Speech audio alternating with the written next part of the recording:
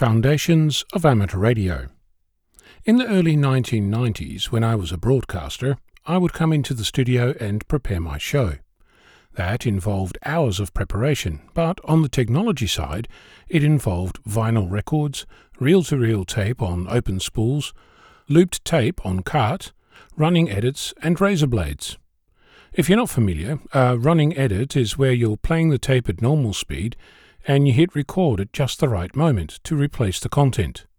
Of course, that also requires that the thing you're recording is synchronized. Imagine yourself with 4 hands and 3 ears, and you'll have a good idea.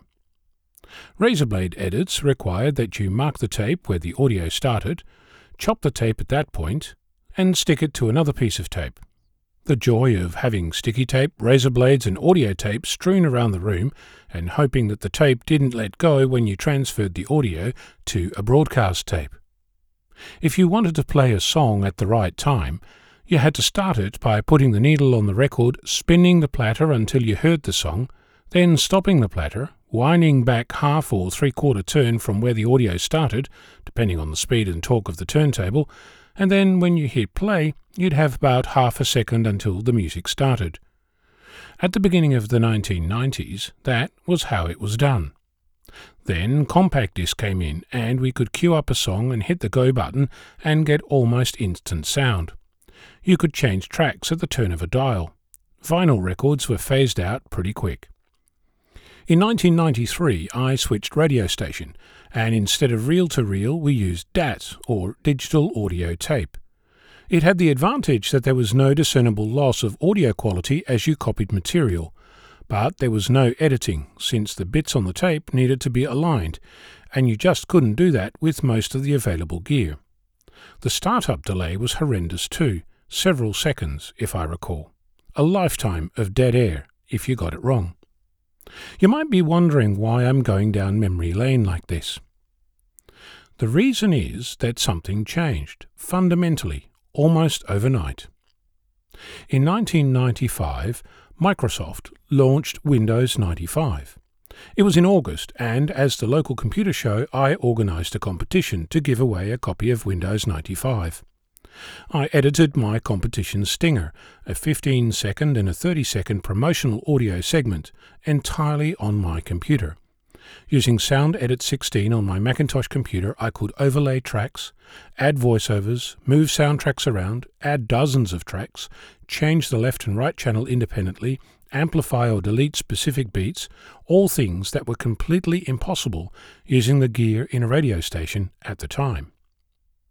When I brought my stinger into the station manager's office on my laptop computer, the earth shifted. Overnight, everything changed. At that point, radio stations around the globe started the race towards entirely being run from hard disk. The digital revolution hit broadcast audio. That's almost a quarter century ago, but that change cannot be overstated. I think that in amateur radio we're looking at the same kind of change, with the same level of impact. Today, you can go online and buy a Nano VNA for less than $100. This device, a touchscreen-driven tool, allows you to measure electrical circuits. For example, you might connect an antenna and measure the impedance of that antenna. If you connect a reference antenna to the second port, you can even measure radiation patterns. Think about that for a moment. You can measure a radiation pattern. That means that there is something that radiates. Does that sound familiar? Perhaps like a transmitter? So this Nano VNA is essentially a transmitter and receiver in one box.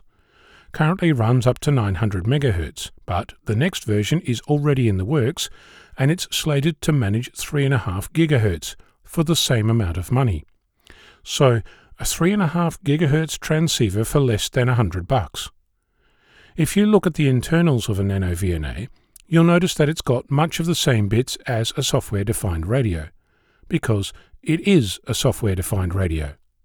Thanks to modern integration at a component level, it has significantly less complexity than the early 1980s microcomputers I grew up with, like the Commodore VIC-20. Yes, I know, it's not quite a radio. There's different filtering, different software, no audio input or output for that matter, no Morse key. It doesn't do FT8 or some other fancy mode. But guess what? It's all software. The parts of this device aren't complicated. They're cheap, simple to program. And I don't think it's going to take long before we see a new explosion of software-defined transceivers that are begging to be used by radio amateurs around the globe. We live in exciting times would be the understatement of the year. I'm Onno, Victor Kilo 6, Foxtrot Lima, Alpha Bravo.